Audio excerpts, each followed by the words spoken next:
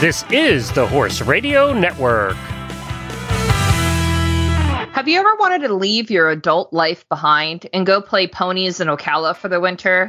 We talked to one rider who has made a professional career out of this. This week, we're gearing up for WEG in Italy and discussing the importance of staying hydrated. Thanks for tuning in. From Heels Down Mag, a podcast where horse pros chat about what's happening in the horse world over drinks. Welcome to Happy Hour. I'm Justine Griffin. I'm Jessica Payne. And I'm Ellie Woznicka. Welcome to episode 101 of Heels Down Happy Hour. What's going on, everybody? How's it going? It's going. It's going. Well, this episode is brought to you guys by EcoGold, and this week I decided to bring somebody on a little earlier than a lot of our guests usually come on. So everybody, welcome Courtney. Hey Courtney. everyone, glad to be back. How are you? Hey, it's good Courtney. to hear your voice. I'm good.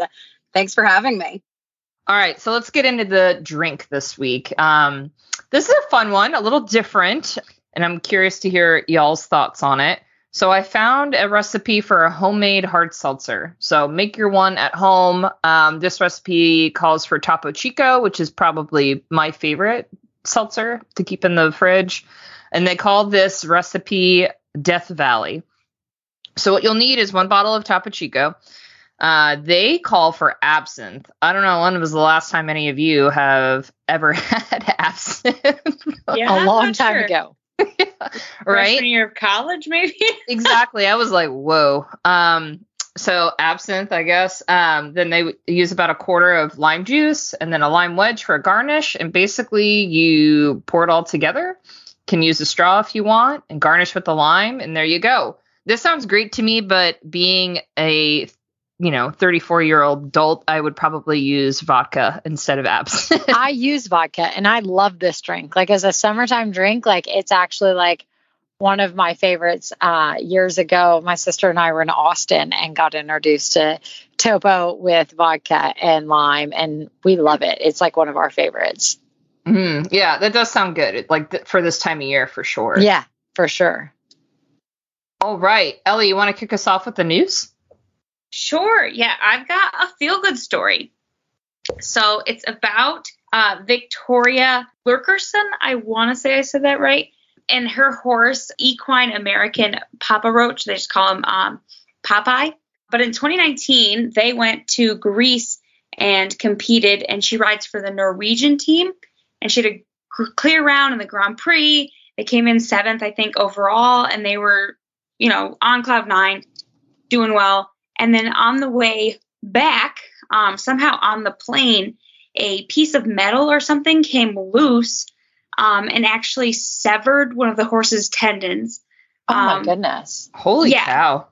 So terrifying on so many levels. And she felt bad because it was the only time that she hadn't been on the plane with Popeye. So she was devastated. And the vet basically said, like, he's done. He's never coming back. Sorry, kind of thing. But they took him home to like their family farm, and they put him outside in a pasture, for a year. And then they slowly started rehabbing him. She said she did a lot of hacking in the woods, and God, she said for a year, he probably never saw an arena. And then just a year and 9 months after he returned to jumping, he went and competed in the meter 40s. In 2021, and he started returning to the 5-star level. They had multiple championships, and she just says, like, every round is a bonus. It's just a blessing to be able to have him back to that level. And I just thought it was a good feel-good story. That's amazing. That's to have all that happen, like that's incredible. That is incredible. And just kudos to them to giving the horse the time, right? Like just throwing him outside and see what did could the happen. Right thing for the horse for sure. Yeah, I think it spoke to me because I'm like, I have hope then that Batman can make it back. Right. It gives everybody kind of hope. Exactly. What have you got, Justine? I have a fun science story. Surprise, surprise. Surprise, surprise, you have a science story. So maybe some of you guys have heard about this, but the discovery of a 16th century horse tooth in Haiti actually is being studied, and they think it has a connection to the origin of the feral horses that you see off the coast of Maryland and Virginia. This time of year where they do the pony swim, like Misty of Chincoteague, those islands out there. Yeah. And basically, so they're looking at new science to support a theory of like, where did those horses come from? So they're looking at the DNA from this tooth and trying to figure out, was it the Spanish that brought these horses over? And that's how they started their wild horse herds out there. So this tooth, they believe, will help them find the answer to that question. And actually, so when they originally discovered this tooth, they thought it was a cow, but it was misidentified. So it took some time for them to realize, like, nope, this is an equine tooth, and they're going to do a genetic analysis. And they're saying from early studies so far on it, it confirms what they could expect from historical documents, saying that the first horses that came to the Americas were boarded on boats from southern Spain. So that sounds likely, which is kind of cool. Because the folklore, I think, was always, the like Misty of Chincoteague came from like boats that capsized and the ponies swam to the island and then, kind of colonized their own feral pony island where the old stories. That's a story I've heard for sure. Right. So there might be some truth to it, which is kind of cool now that there's science to back it up. That's pretty awesome. Yeah. What about you, Jess? So I have a pretty kind of feel good sort of story as well. It's pretty awesome that now we talked about it in the past that the FEI is now recognizing grooms and that they're going to have them on the boards and they're giving them a voice, which is pretty awesome.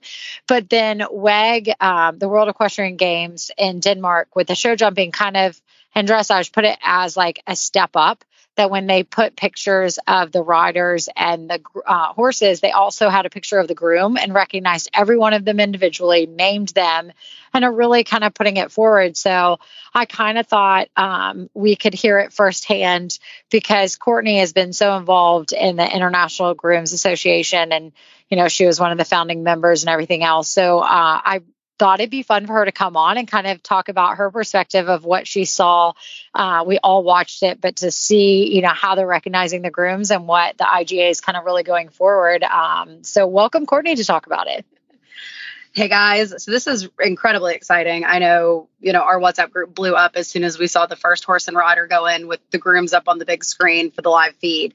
It's incredible what the World Championships have done. And now that they're leaving Denmark and headed to Italy, we're excited to see what they do for the eventing and the driving as well. Denmark did a great job. They had a dedicated groom's lounge that had couches, grab and go lunches, all of that kind of stuff. And then there were banners everywhere. The hashtag champions is one. It's recognizing that this is not just, a rider that shows up with any horse and just hops on and goes and does it, that the grooms are working day in and day out and plugging long hours. And even though, they're not getting the ribbon or the medal at the end of it, that they are very much a part of the partnership, the team as well. So it's really excited. We've seen a lot of FEI events that have now come forward and wanted to be a part of it as well and asking what they can do and how they get a hold of headshots so that they can put them on their live feeds and, what kind of prizes and stuff they can do. So it's been crazy good feedback in the last week, and it's just really exciting moving forward. And what a cool year to launch this with the World Championships and have the world champs step up in the way that they have and supporting grooms. That is super cool. And Courtney, I know obviously you're very involved. So have you seen other, I don't know if advancements is the right word, but like other neat like rollouts of programs that are supporting grooms at other shows? So I did a chat with the Hampton Classic last week about what's going on. And they're doing the same thing. They've set up a riders/grooms lounge. And a lot of times at the big FEI jumper shows, at least, you will have like a rider's tent with food, but it's usually quite far away from the stables. And so while it's open to grooms, it's hard to get there. So the big thing that we've seen is a lot of organization groups are moving the food and the coffee to the barns where it's accessible to the grooms, whether it's for an early morning class or an evening class type of thing.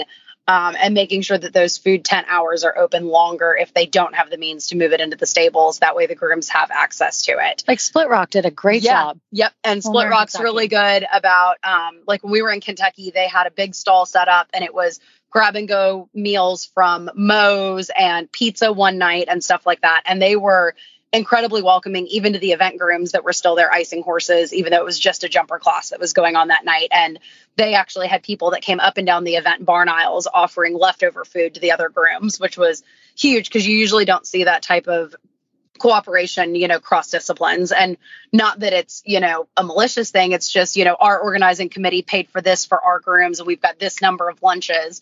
We don't really have enough to share with the entire other show. So we're not even going to go offer it. So it was really cool for Split Rock to step up and do that. And I know Tryon is now looking for all of their fall events at making sure the grooms' names at least get up on the or like on the live feed for the Saturday Night Lights classes and their live feed classes. We're talking for Great Meadow next week, trying to figure out how to get the grooms' names on the Horse and Country live feed for at least the dressage and show jumping when they're not toggling between cameras. So it's really exciting. We're really hoping we can get some more members and really get this thing off the ground. We just crossed the 200 member threshold the other day, which in 4 months is really great.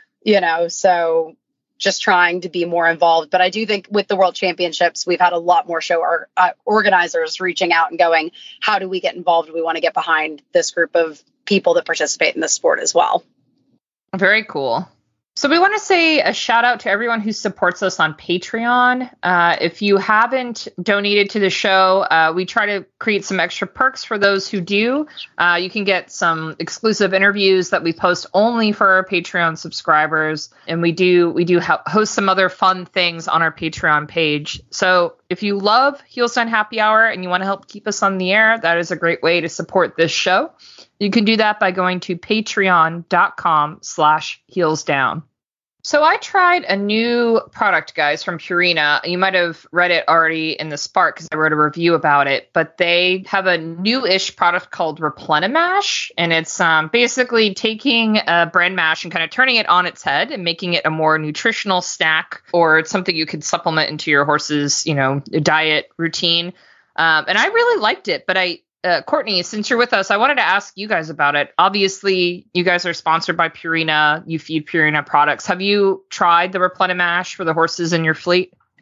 I actually have. So we had this box when we came home from Tryon a couple of weeks ago, and it was full of all these samples. So I called our Purina girl, Anna Pesto, who I think you guys have had on before, and just chatted through it with her a bit. And she was like, kind of think of it as like a protein shake when you leave the gym. You burn a lot of calories, you sweat a bunch, that kind of thing. She's like, you need to kind of reboost all of that, and you don't just need to eat a ton to do it. And so we talked through, when to try it and how to try it. And so I used it for Quantum Leap after a couple of his harder jump schools and a couple of his gallops, especially when it was quite warm here in North Carolina. And I can tell you, to me, it's kind of like bran mash meets horse quencher on steroids. And he loved it. Over his nose, nostrils deep, went to town on it, and then was just licking his lips and trying to get it all off of his face and was like, can you please give me more? Can you please give me more? And I do think the one day I fed it, it was a really, really hot day here. And I do feel, like he seemed perkier that afternoon than what he normally would after a gallop set on a hot day like that. So I'm planning to use it after, cross country and hard gallops kind of going forward and keep testing it. I'm really excited about it. I think it's a really cool thing. And I'm also looking forward to trying it when they travel to try to cut back on the amount of grain that they get before they sit on the trailer, especially when we're shipping and it's hot. Oh, that's smart. That's a really good idea. Yeah, I was really impressed with the ingredients. So, if you fed about a pound of it, you're going to get a whole serving of Outlast in it. It's got a full serving of electrolytes. There's no soy. I think there's some flax and some dried carrot in it, but Mikey loved it too. He licked the bowl clean, was really happy to to slurp it down. But I love how you described it, like a protein shake leaving the gym, because it's exactly what I think of it as, just a really good boost of good nutrients after a workout. Yeah. I think it's really good. And that was a good way to describe it because, you don't want to feed them in like a heavy lunch or something after that, but you want to make sure you get all those nutrients back into them after they've worked really hard. Exactly. So I think you could find this wherever you find Purina products in your own feed stores, but you can always find it by going online to purinamills.com too. No slipping, no sliding, no problem. EcoCool's secure saddle pads are engineered to keep your horse's back comfortable while keeping the saddle in place for a safe, competitive ride. They have impact protection through the seat and in the ultra-thin flaps to provide the rider with better communication and a more stable riding position. Available in both English and Western styles. Shop the entire collection at ecogold.ca. All right, everybody. I'm really excited to introduce another guest this week. We have Brooke Massey, who's a 4-star Canadian event rider.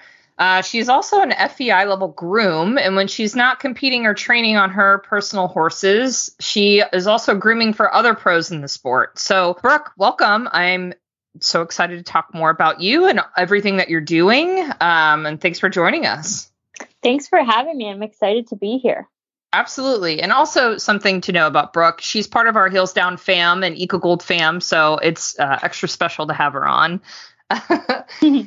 So, Brooke, okay, you're no newcomer to spending the winter season in Ocala. So I think it's really interesting how you've done that. And you've figured it out, right? You make it work for yourself. And I think a lot of us dream of doing that, of like, how do you just like drop everything and go down there and work and make it work? So I have lots of questions for you related to this, if that's okay. Yeah, absolutely. I'm very lucky in the fact that I have my job here. I actually bartend at an Irish pub here in Montreal.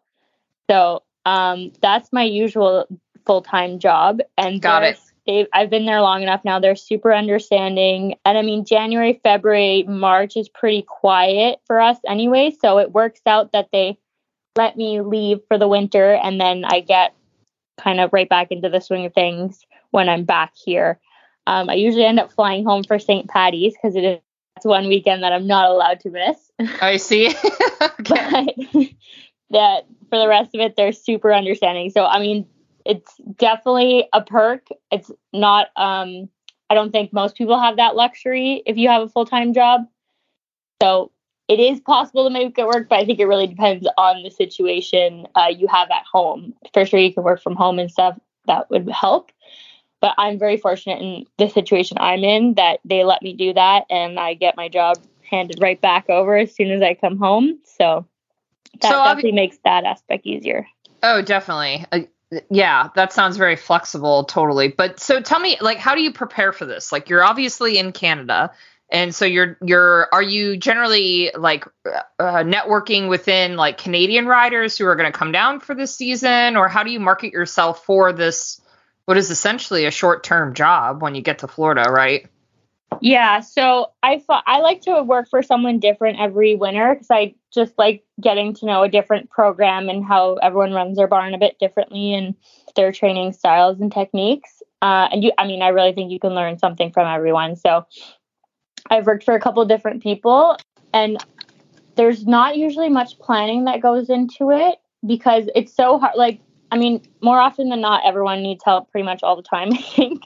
So it's pretty easy to find stuff usually, and especially because I have competed at the higher levels and have a lot more experience in grooming and competing. I've been very lucky that it hasn't been too hard to find something. But more often than not, I find people don't like, if you want to try and plan for your winter now, well, people don't really necessarily know what they need now.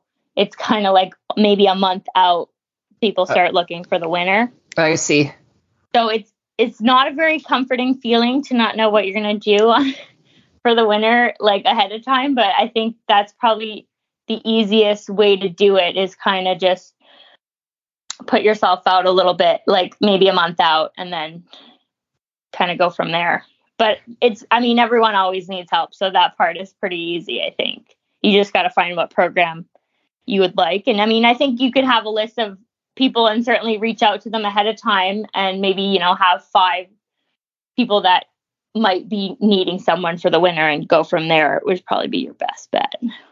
So obviously you have the experience. I know you were just in Tokyo with Colleen. You're headed to the WEGs here in the next month, but So what about for like the normal, the more AME centric, like someone like me, if I didn't already live in Florida and wanted to do this, but wanted to gain that experience? Do you have any tips like on how to market yourself for these kinds of jobs?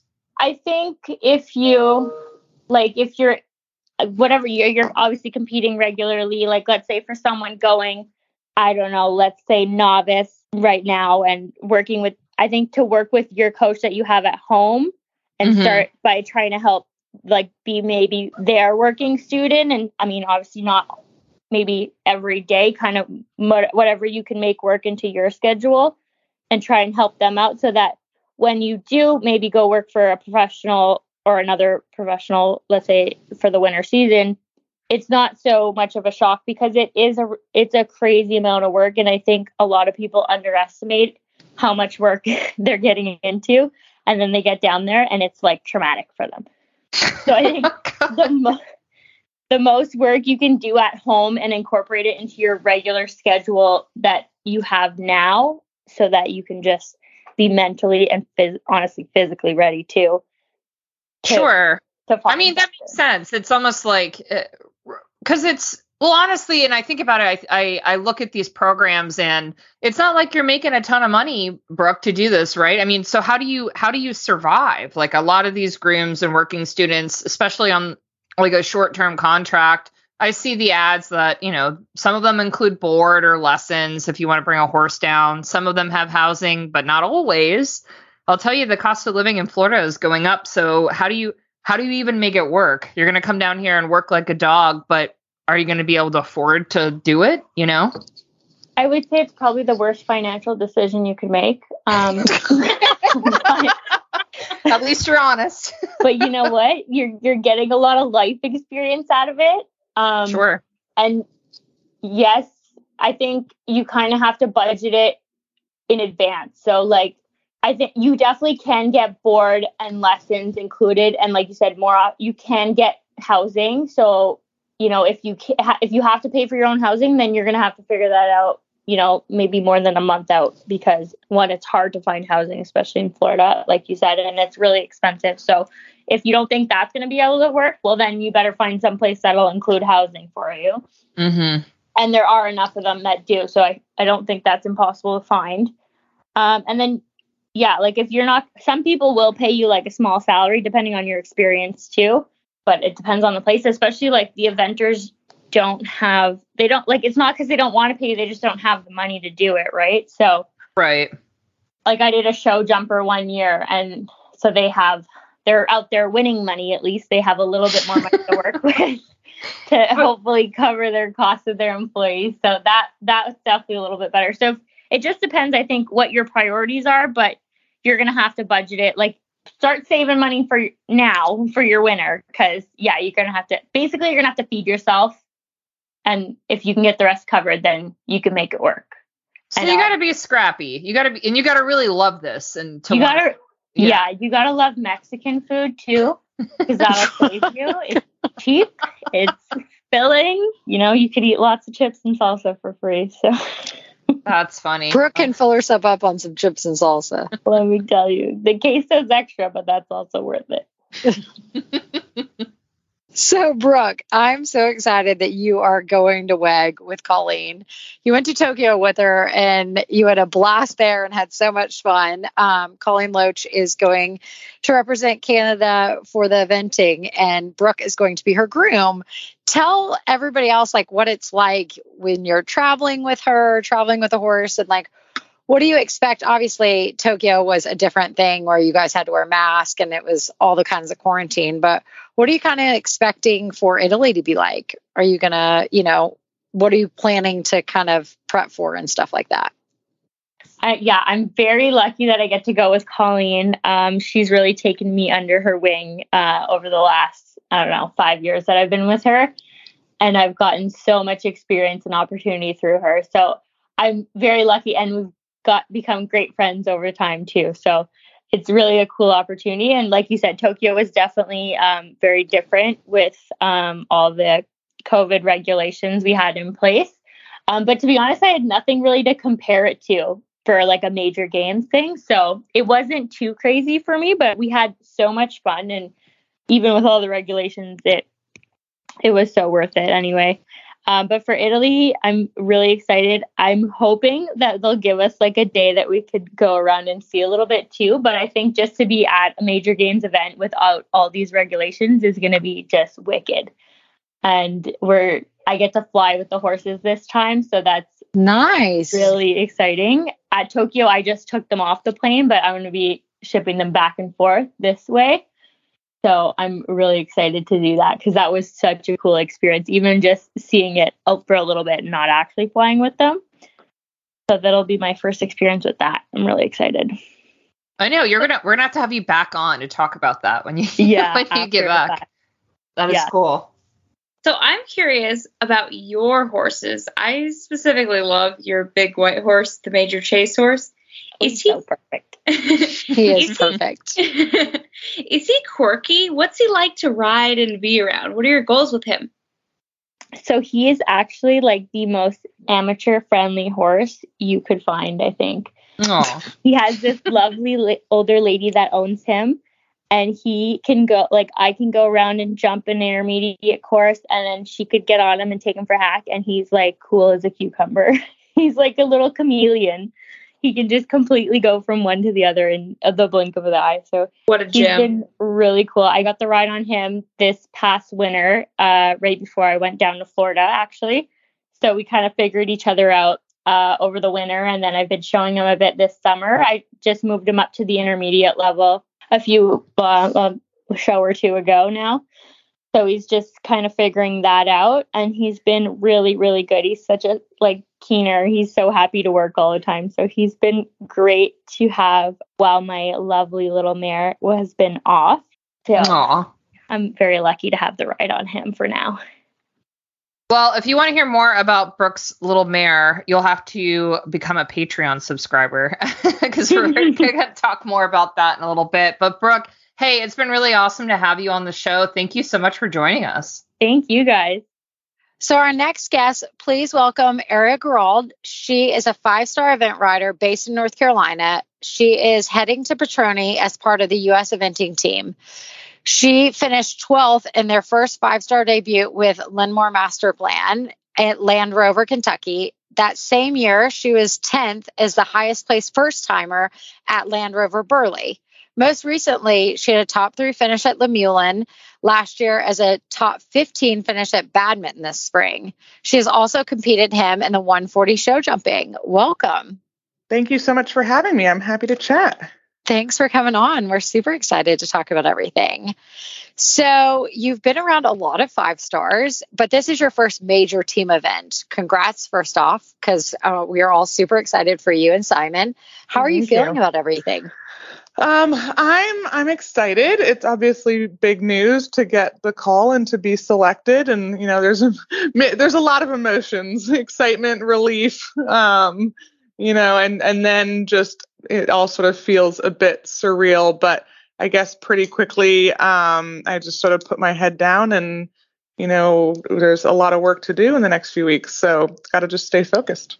Right. And so with all those different tracks you've been around, lots have had terrain, lots have kind of a little bit of everything. You've jumped on the grass before. What do you think Petroni is going to be like? What have you kind of heard? What are you excited for in that sense?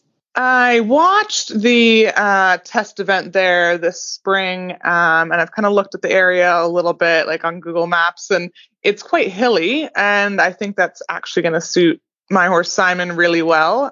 He's a big galloping, super strong horse, so maybe the hills will actually help slow him down, make him a little more rideable.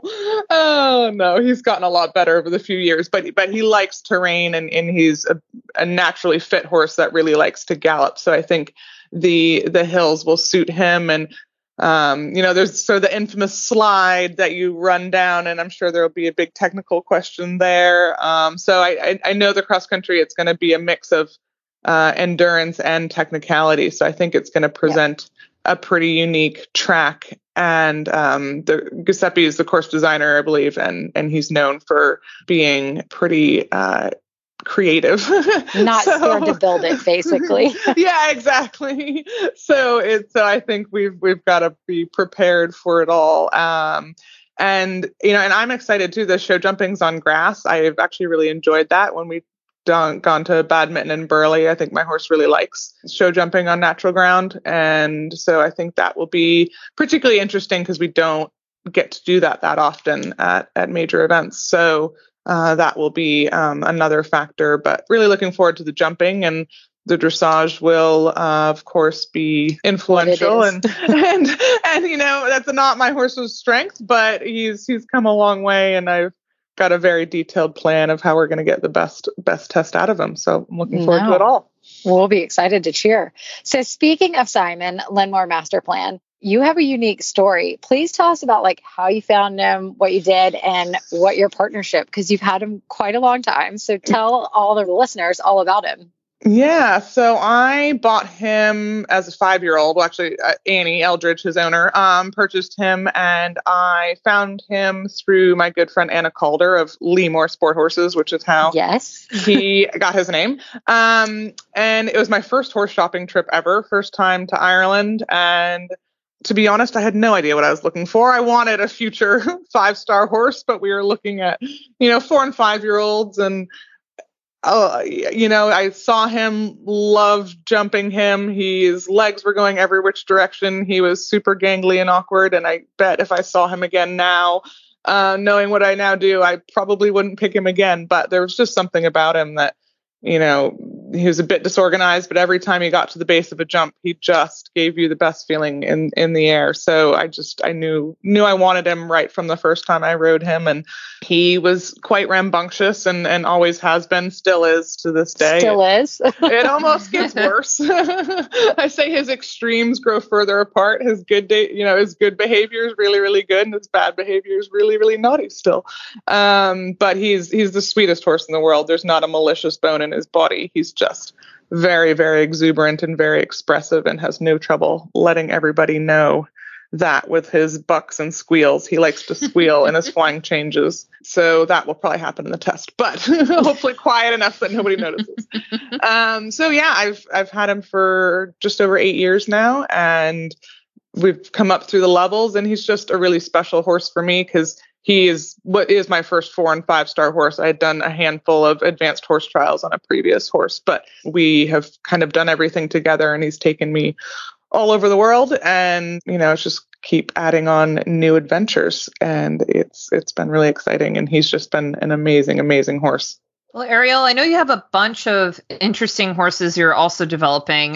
Jess and I were just talking about your Forrest Gump horse the other day. Can you tell us a little bit more about, your horses of the future, the ones that you have in your string?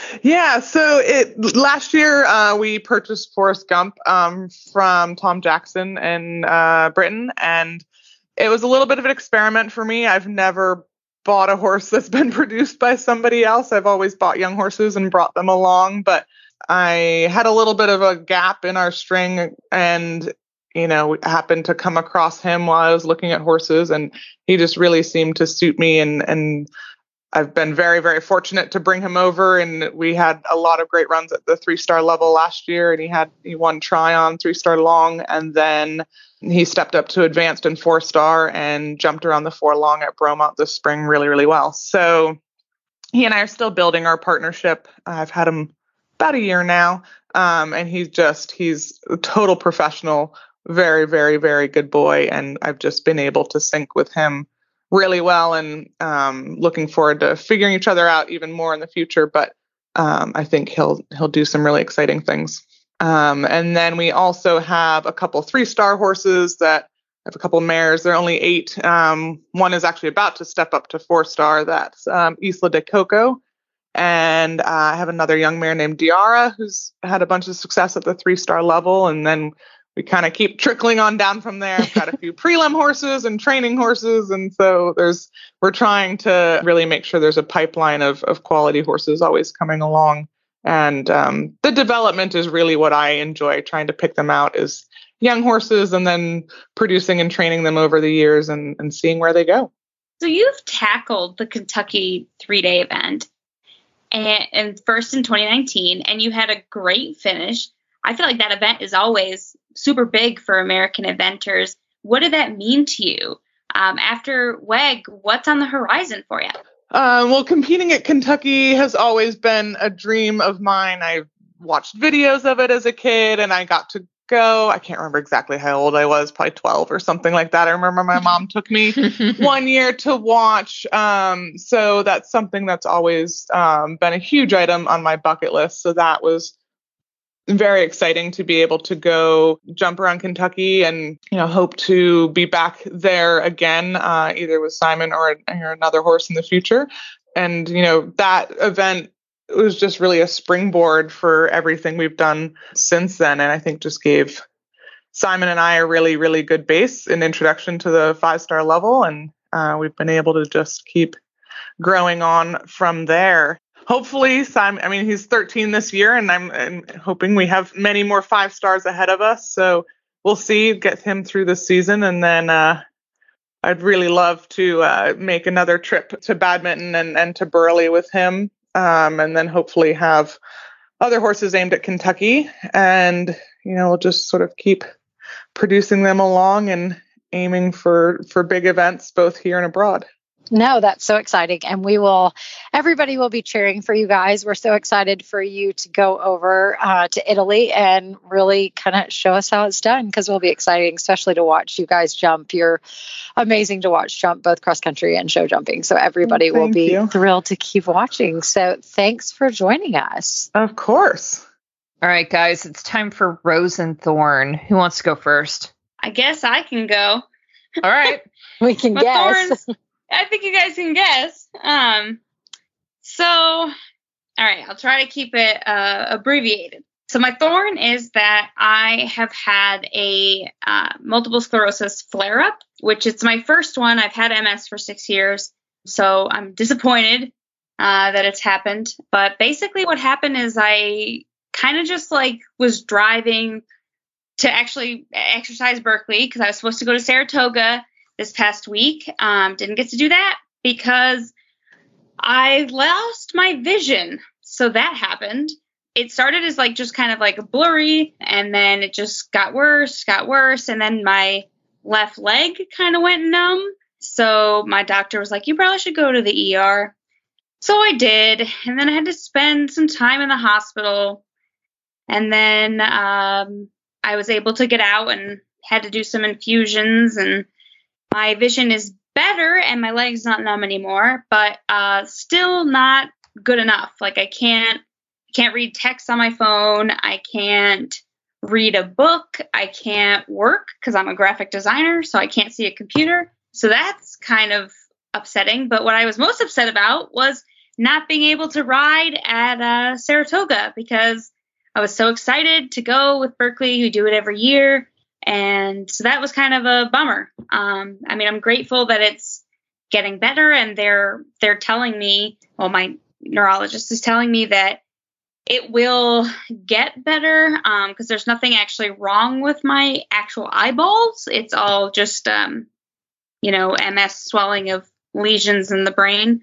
So it sucks. I feel extra bad now for Batman on his stall rest, because I feel like now I have a really good understanding of what it's like to be on stall rest, because I can't even do anything. I love to read books.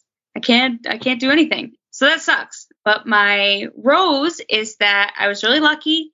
My mom actually came down from Saratoga, because I can't drive because I can't see. So my mom actually came down after they dropped the horses off in Saratoga, and she picked me up. So I was actually able to go and watch my sister, even though she was real blurry. I was able to go watch her ride. So that was really fun, because I got to watch her show and still be a part of the horse show fun, even though I couldn't horse show.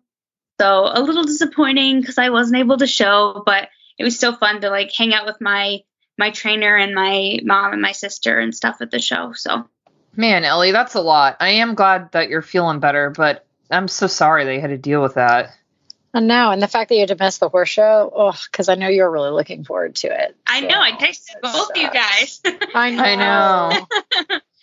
Yeah. I will tell you, my favorite photo was you giving your poor cat insulin in your hospital gown in the parking lot of the hospital. Like that was the most Ellie picture that ever existed. 100%.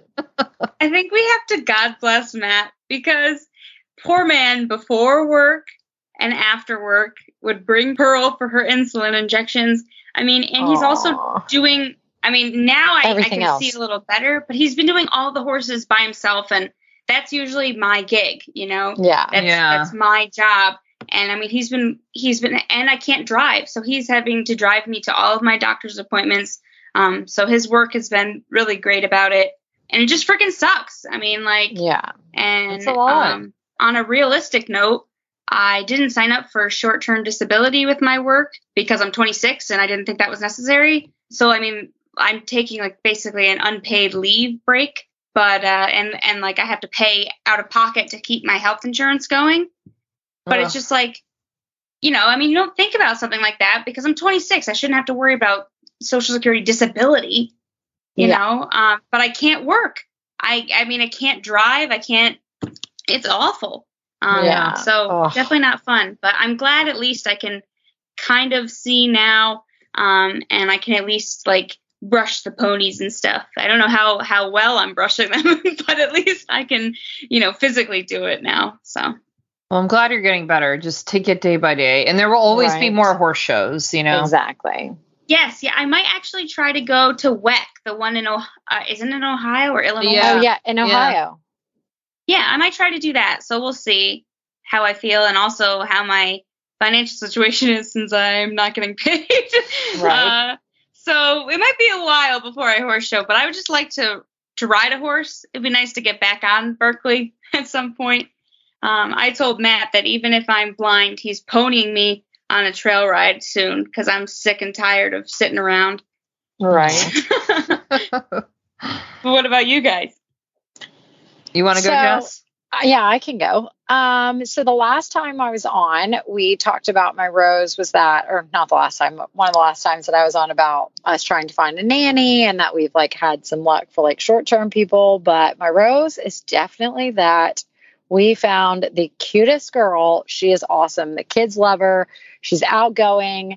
She knows about the horses and everything else. So my rose is definitely that Inslee came into our life and that she is now the nanny, because it's just such like a sense of relief that it's hard to find somebody that you trust with the kids and everything else. And so she has been our blessing this month, is that she is here and everyone loves her. The girl, like Courtney and the girls love her. She helps out with them. She helps out with us. Like, so she is truly the blessing this month. And that is definitely my rose, is that we got a new nanny for the kids. Awesome.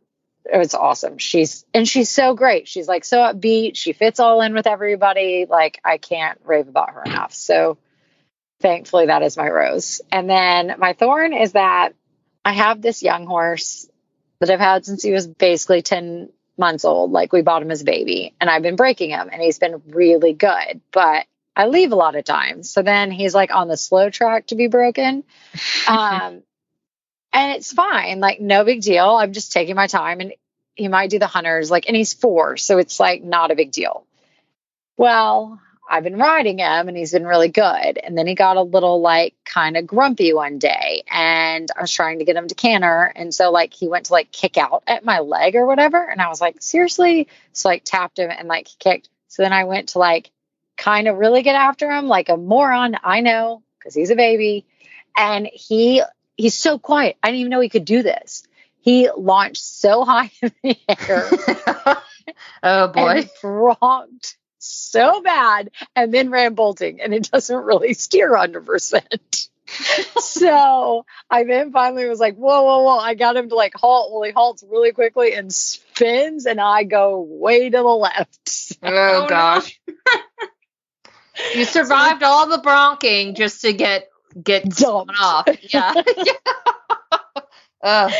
So, and Doug's like, wow, I didn't know the little thing could get that far up in the air. And I do want to say that we are talking about something else. And Doug's like, I don't know. He's like, he is so small. He's like, well, at least you don't ever have a far way to fall. I was like, I don't want to fall off. I hate falling off. Yeah. And so I do feel that he kind of cursed me that day. And that's why I fell off, to be honest. Not that I had anything to do with getting after him. And I definitely, that's why I got bumped No, off. it's definitely Doug's fault. It's much easier to blame Doug.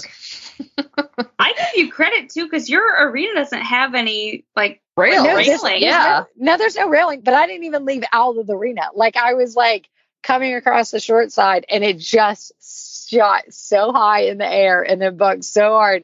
And Doug's standing there and he's like, oh, I didn't know that thing could get up that far. I was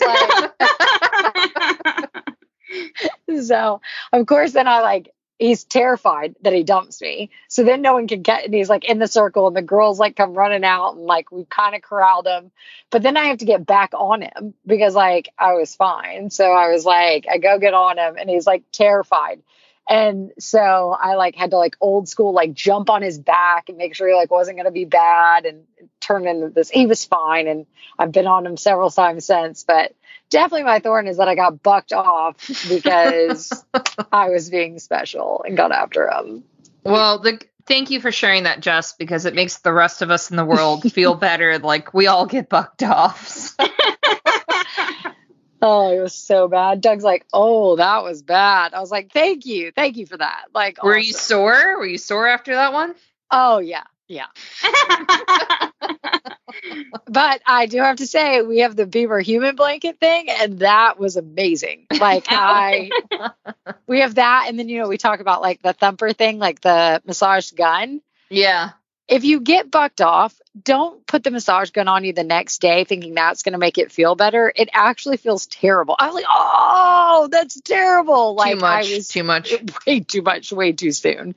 But the Beamer blanket did help. Like that was huge. But I was like fine with it. Now it's fine. But I was definitely sore for a couple days. That's funny. Oh my goodness. So what is your rose and thorn? Okay, so I have two things that like neither one is really a rose or thorn, but the kind of, I don't know. I'm just going to tell you two stories and you guys can decide which one is my rose and thorn. Oh boy. Okay. So the first one is a story that happened to me at work that I told my husband. Well, he was like looking for something in my purse while we were in the car. And he was like, why do you have this in your purse? And it was a pair of like wall face clippers, like a small pair. And I was like, oh my God, I forgot this happened to me. I'm so glad you reminded me because this is my story for the podcast this week. So I don't know why, I was trimming a baby horse at the show jump barn. I don't remember why. He was going to WEG and I was clipping a few horses for the trainer. And so I just have had this pair of clippers in my purse for, I don't know, like 2 weeks. And I have a bottomless purse. So it just becomes buried and I forget it's there. Well, I had to go into the office a few times this last week for various meetings, and I'm in like a conference room with a bunch of editors at my job. Oh, no, and no. And all of a sudden, like we're sitting down and I put my purse on the ground and I don't think about it. And the meeting's starting and everyone's like, what's that noise? So people keep stopping and they're listening and they're like, what is that noise? And they're like, someone didn't want to say it, but they were you know what that sounds like? And it was the clippers in my purse going off. And that's not what anybody thought in the room. That was what that was, though. Nope. Sure and not. I was like, when I realized it was the clippers, my face I was like, oh God. And I was like, I swear to God, it's a pair of horse clippers. And of course, these are like normal corporate people. Yeah. Like, they're like, no I way. swear to God, I'm pulling them out. I'm like, look, they're like, why do you have this in your purse? And I'm like, oh God, I don't even have a good explanation for this. And the better explanation is it wasn't the other thing. Exactly. Yeah. That is the best explanation. And I was like, look, I could shave somebody's head right now. Oh my God. Yeah, it was a good laugh. Alex was like, wow. But that happened to me. We were like getting ready talking about like the primary elections that's coming up here in Florida next week. And I'm so note to Justine, clippers. Take them out of your purse so that they're not in the restaurant and you don't like, you can't stand up in the middle of the restaurant and be like, I swear they're clippers. I know. Just take them out of your purse. I know. But no, yeah, like literally in a dead silent conference room full of all of my colleagues. Yeah, that happened to me. So yeah, I don't know if that's a rose or a thorn. I guess it depends on how you look at it. But the other one is in my horse is broken. I have nothing to do. I just keep buying stuff phase of my life. I bought my first two fancy matching PS of Sweden sets ever in my life. And I've had them for a couple of months, but I guess this is my thorn. My thorn is that I am too afraid to use them because they're going to get disgusting. I feel like they're so beautiful. The pads are so nice and so pretty that the first time you ride in them, especially in August in Florida, they will never be the same again. No. I wash my pads, even the cheapo pads never look the same after, one wash. So I'm too afraid to use them. They just sit in my house. Why do we spend all this money on a pad for schooling, not even for showing that is pretty, because I'm just going to ruin it, is what I've decided. That is probably your thorn. It's never going to look as nice as it does right now, sitting in my office. Yeah. And it has not touched a horse. I'm afraid to use it. So it's the nice coolers. You don't want to put those on horses because they're just going to get gross. So I can't get behind this trend. I bought 2 sets and I'm like, I can't even use this because I'm going to ruin it. So that's my thorn. Maybe that's unpopular opinion, but I can't do it. Yeah. I'd have a hard time doing it. That's why literally all of ours are just one schooling pads. Yeah. Like little. Well, what we do is we take our show pads, like the Eco Gold show pads that start looking dingy, because they're 10 years old, and we make them schooling pads. That makes sense. So then we don't really they still look really nice, but they're not nice enough to be show pads. And then they're not bad. So our entire barn has over the years, we've, used the Eco Golds that now we have black and white only because we're not really a color barn anyways. I know that you guys are boring that way. Yeah. We're very boring. I know that's going to be the unpopular opinion, is that you will never see us in anything color, period. I will tell you though, the Eco Gold, just their texture of pads, those do well in the wash. They always come out clean, where I feel the fancy satin ones are ruined right away. They're ruined. So ours still and I will have to tell you, OxyClean or Whiteout or any of that, makes them last for forever. I know. And at horse shows, they dry so fast. We keep the little dollar Dawn that's small, and you can spot clean it with some Oxy and Dawn and rinse it off and let it dry at the horse show if it gets a little dirty, and it lasts all week. Yeah, I believe it. Because my hunter pad looks brand new, and I've used it 30 plus times, it's great. But yeah. I've been in, some of mine, my Canadian ones are probably 15 years old. So wow. Yeah. So, at that point they became schooling pads, one, because they have Canadian flags on them, and I don't ride at a high level to really have Canadian flags on my saddle pads. So that's funny. But that's what I understand, because I was in the beginning, how do you spend a lot of money? So we've swapped ours over, and it's any kind of thing that looks a little bit not perfect for shows. It used to be baby pads or whatever else. Right. They became schooling pads, and then I didn't feel bad about them because I've not jumped on the matching trend. No, because like I said, they're never going to be the same. They're so not. I got to really be picky about the one ride I get with it. I better get a million pictures, because you better get them one time. Got to get them and make sure you have the perfect outfit on, because it's that time. It's it, and it's not going to be August in Florida. I'm going to tell you. No, wait till October when there's nice leaves, all that. That's what you're going to do. Yeah, that's it. So whether it's been hours of barn chores or a week long at the show, candles burned out equestrian have comfort for everyone. These hand-poured candles are natural, renewable, and soy-based, so you can feel good about lighting one in your home. Be careful, though. You deserve to relax, unwind, and breathe in the sweet spell of not horses for once. Shop them at shop.heelsdownmag.com. All right, guys. So I've got a good mailbag for both of you who own and manage your own barns.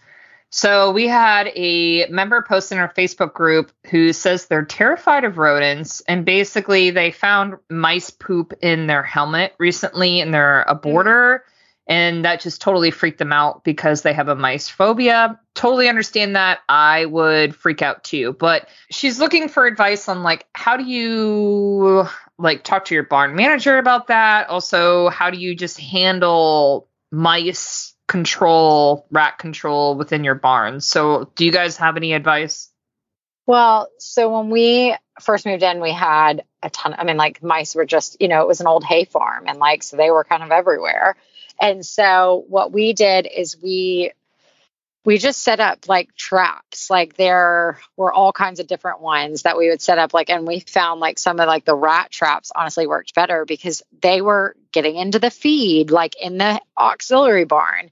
They were just, and I'm the same with you. Like it kind of makes me cringe talking about this, to be honest. Like I can't do rodents and I really cannot do mice. Like I scream like a child that is like dying if I see one. And they're like, what happened? And I'm like, I saw a mice. And they're like, oh, seriously, man. Like we thought you were dying. So I hear you with that, because if I found one in my helmet, like kind of feel sick right now, to be honest. Just the thought that I would just, if you're able to like put out traps and like ask the barn manager and say, do you mind if we put these out? And like, maybe can you put them, like if you have a tack locker or something like that, put them in there so that it's kind of away from it. Like try any of those sort of situations and see, just, I always say like great communication. Like, so just open up the chat and like talk to people about it. 'Cause most of the time people are pretty willing to talk with you if you're also willing to go, okay, look, I'll help in this way or that way. Yeah, good advice. What about you, Ellie? Do you I'm sure you've had to deal with this over time. Yes. So obviously, I mean, my first go-to is my barn cats. But so I don't let my barn cats in my tack room because I don't want them scratching saddles or anything like that.